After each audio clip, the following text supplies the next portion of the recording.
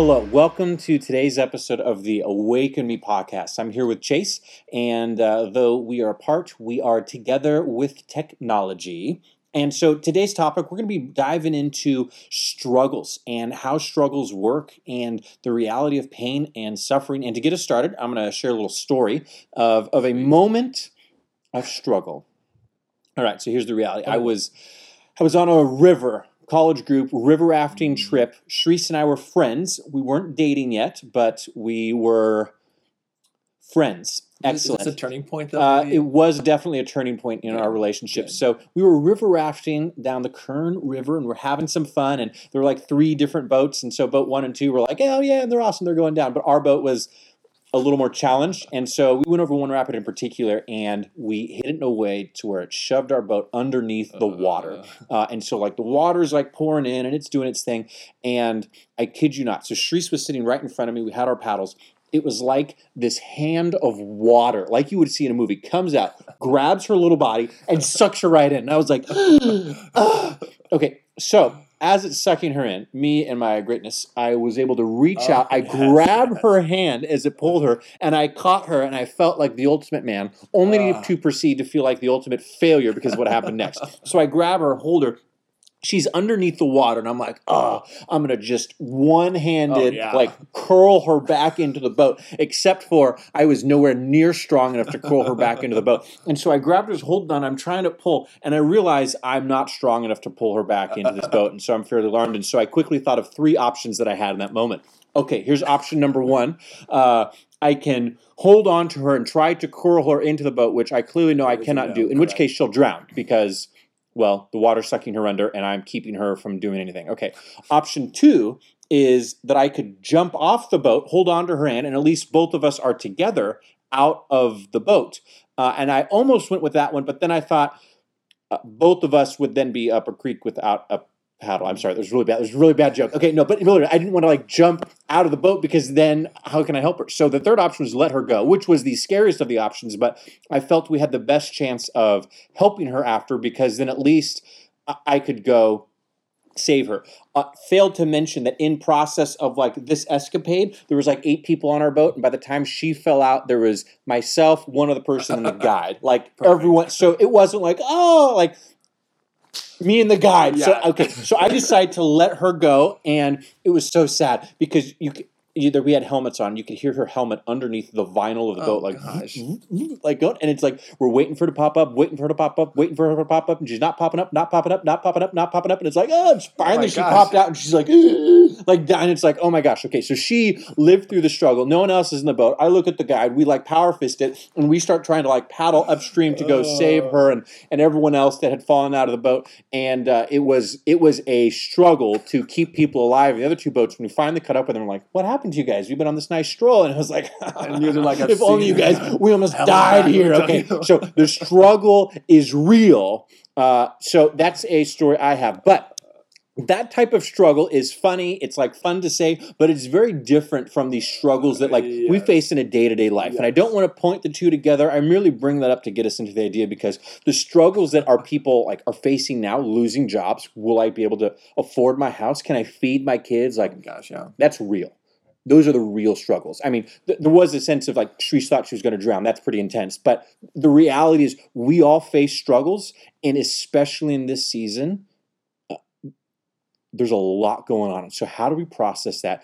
And does the Bible have anything that could be helpful? And one of my thoughts is there's so many great things that people say that are true, but they're a little Christianese, and those platitudes tend to be unhelpful, is one of my thoughts. What do you think, Chase? Yeah, so I think the same thing. I think especially in right now, when this whole thing was first starting, everyone was either it doesn't affect me or it won't affect me or I'll help or whatever. And then in the last couple of weeks, I feel every single day it's dun dun dun. You're okay, it can't get any worse than this. And the next day it's dun dun dun. No, please, no. And the next day it's dun dun dun. You're oh my gosh, please. It's you're literally drowning, and then they just add more water. And yeah, exactly. People are literally oh, well, can I feed my family and stay in a house, or will be homeless during a pandemic coming up next month? And you're oh my gosh, that's truly terrible, and you're truly suffering. And I think that for me, I thought of first in James, it talks about I'm gonna butcher this quote, but like suffering develops perseverance, and perseverance faith, and faith, like eventually the glory that are promised to heaven. And it's like, great. It's also in 1 Peter talk about refining into pure gold. Whatever you choose, whichever you think is better. Backstory: Scott and I were talking about this a little bit, and I said, I know that this is in James, and then Scott said, no, it's in 1 Peter. And I said, I just wrote actually a devotional about this. I know it's in James, and Scott's like, I just preached a sermon on it. I know it's in 1 Peter. So I grabbed my Bible and whip it with these annotations that were freshly marked this morning as I'm reading down where this is in James. But anyways, so I would say look to James first. It's in both, in case you're wondering. Either way. I looked at that, and I'm like, okay, great, except like the idea of like heaven, okay, sweet. Like it really is sweet. It really is sweet. And it's an age-old question of like, I long for heaven, but like I still long for earth. Like, is that wrong of me to like be excited about life, even though I know I can go to heaven? And then to throw that at someone's face and be like, I might lose my job. You're like, well, you're gonna go to heaven though, and they're like, hey, great, but like my kids are starving right now. And I think for me that became the most real. Like earlier this year, and this is actually like a sad story, but my niece died, and I went to the memorial, right? And we were talking, and it's just like, it's just complete and utter desperation and depression. I mean, like, there's no hint of like, oh, but it will, like, it's already not okay. It's not going to be okay. I mean, she's going to heaven, and people would say that, right? And then it's kind of similar in my mind of that, like, oh, well, she's in a better place, or it's, she's no more suffering. And you're like, okay, great. Okay, great. But we're all still at this memorial. Everyone's still crying, and it's still super depressing.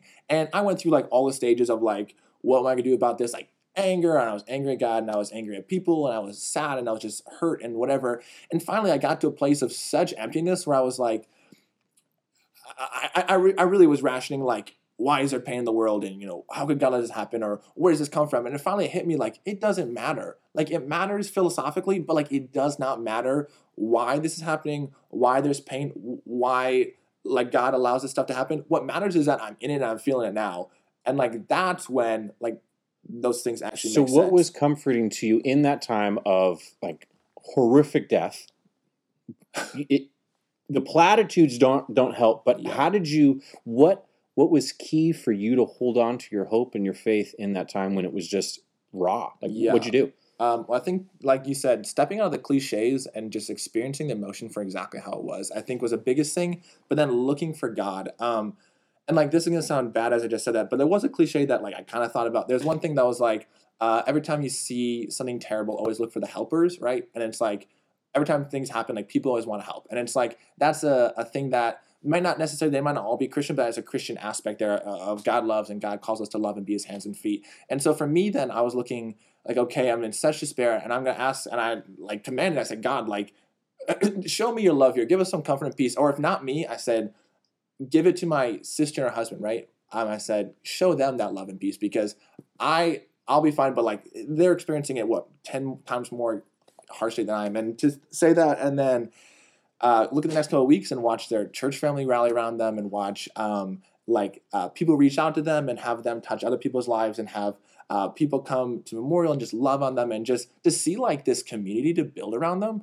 I was like, this is like the church of God. Like this, when we say we're the brothers and sisters in Christ, like when we say we are the hands and feet, like this so tangibly is that for them. And I think that's what hit me real right then, is that yes, we have that promise of like, this is going to develop in you. And I could see little things in that of like, what are my priorities, and where's my family priority at, and how do I, do that in life? And great, like, I think I grew in that, but that's such a small nugget of what that was, is we could see God acting for real in our world, in our personal worlds, and seeing, I think a big one of, how is God personally in your life, but looking at, in the Bible, it says like, trials develop perseverance, and perseverance, faith, and faith, eventually to the glory. And it's like, okay, what does that actually mean now? What is this glory? And I think this idea of like, we are going to have a perfection of that in heaven, like we see a glimpse of it, but then to see that, like, God gives us glimpses of that. I think that's what gives the most comfort, is taking a step back and then looking and saying, okay, wait, like here's God acting now, or here's the fulfillment of his promises in a small way now,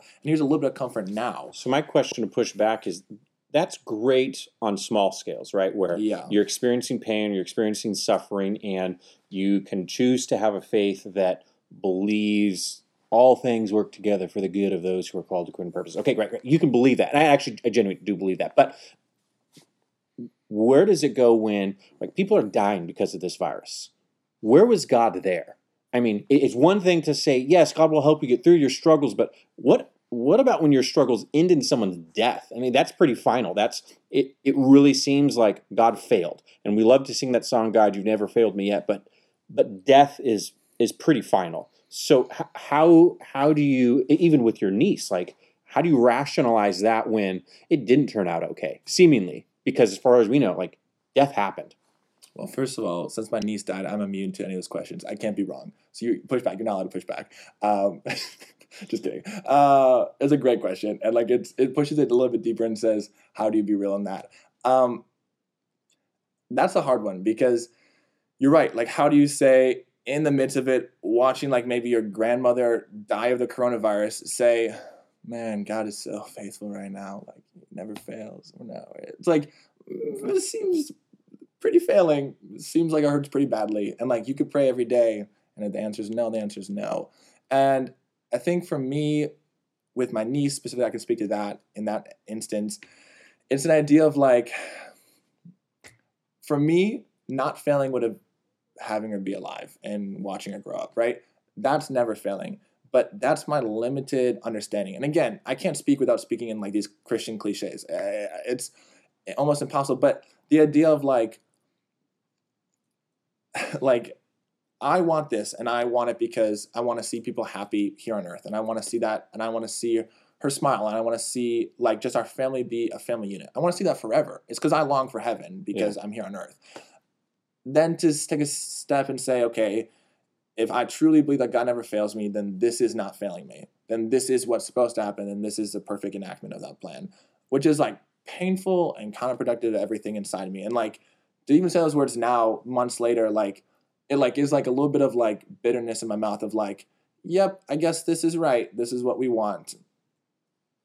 Because I don't want, but I do want to follow God, and I do want to follow his plan and say, and if I'm going to say, yes, Lord, my life is yours, when God's, finding me a job or bringing me a place to live or finding me friends, and be like, yes, Lord, my life's yours. How can I worship you farther? And God's like, oh, here's a car you could buy. Like, oh, yes, Lord, my life's yours. And God's like, and here's a tragedy. I'm like, oh, actually, God, my life's not yours there. Like, my life's yours here, but like, and it's like, how can I not be a hypocrite if you don't open your life up both ways? And so I think it's like an idea too of timing. So a thing that I learned in, or like a poem that was read, and that was like about suffering, and it talked about suffering being like a service, and you're not someone who's there to preach. Like if you're watching somebody suffer, like if say you're suffering and I'm coming to you, I'm not there to preach, but I'm there to worship alongside you. I'm there to experience it with you. And so the idea of people while they're suffering, for someone to go up there and say like, just remember, God loves you. Like, oh, he's in a better place.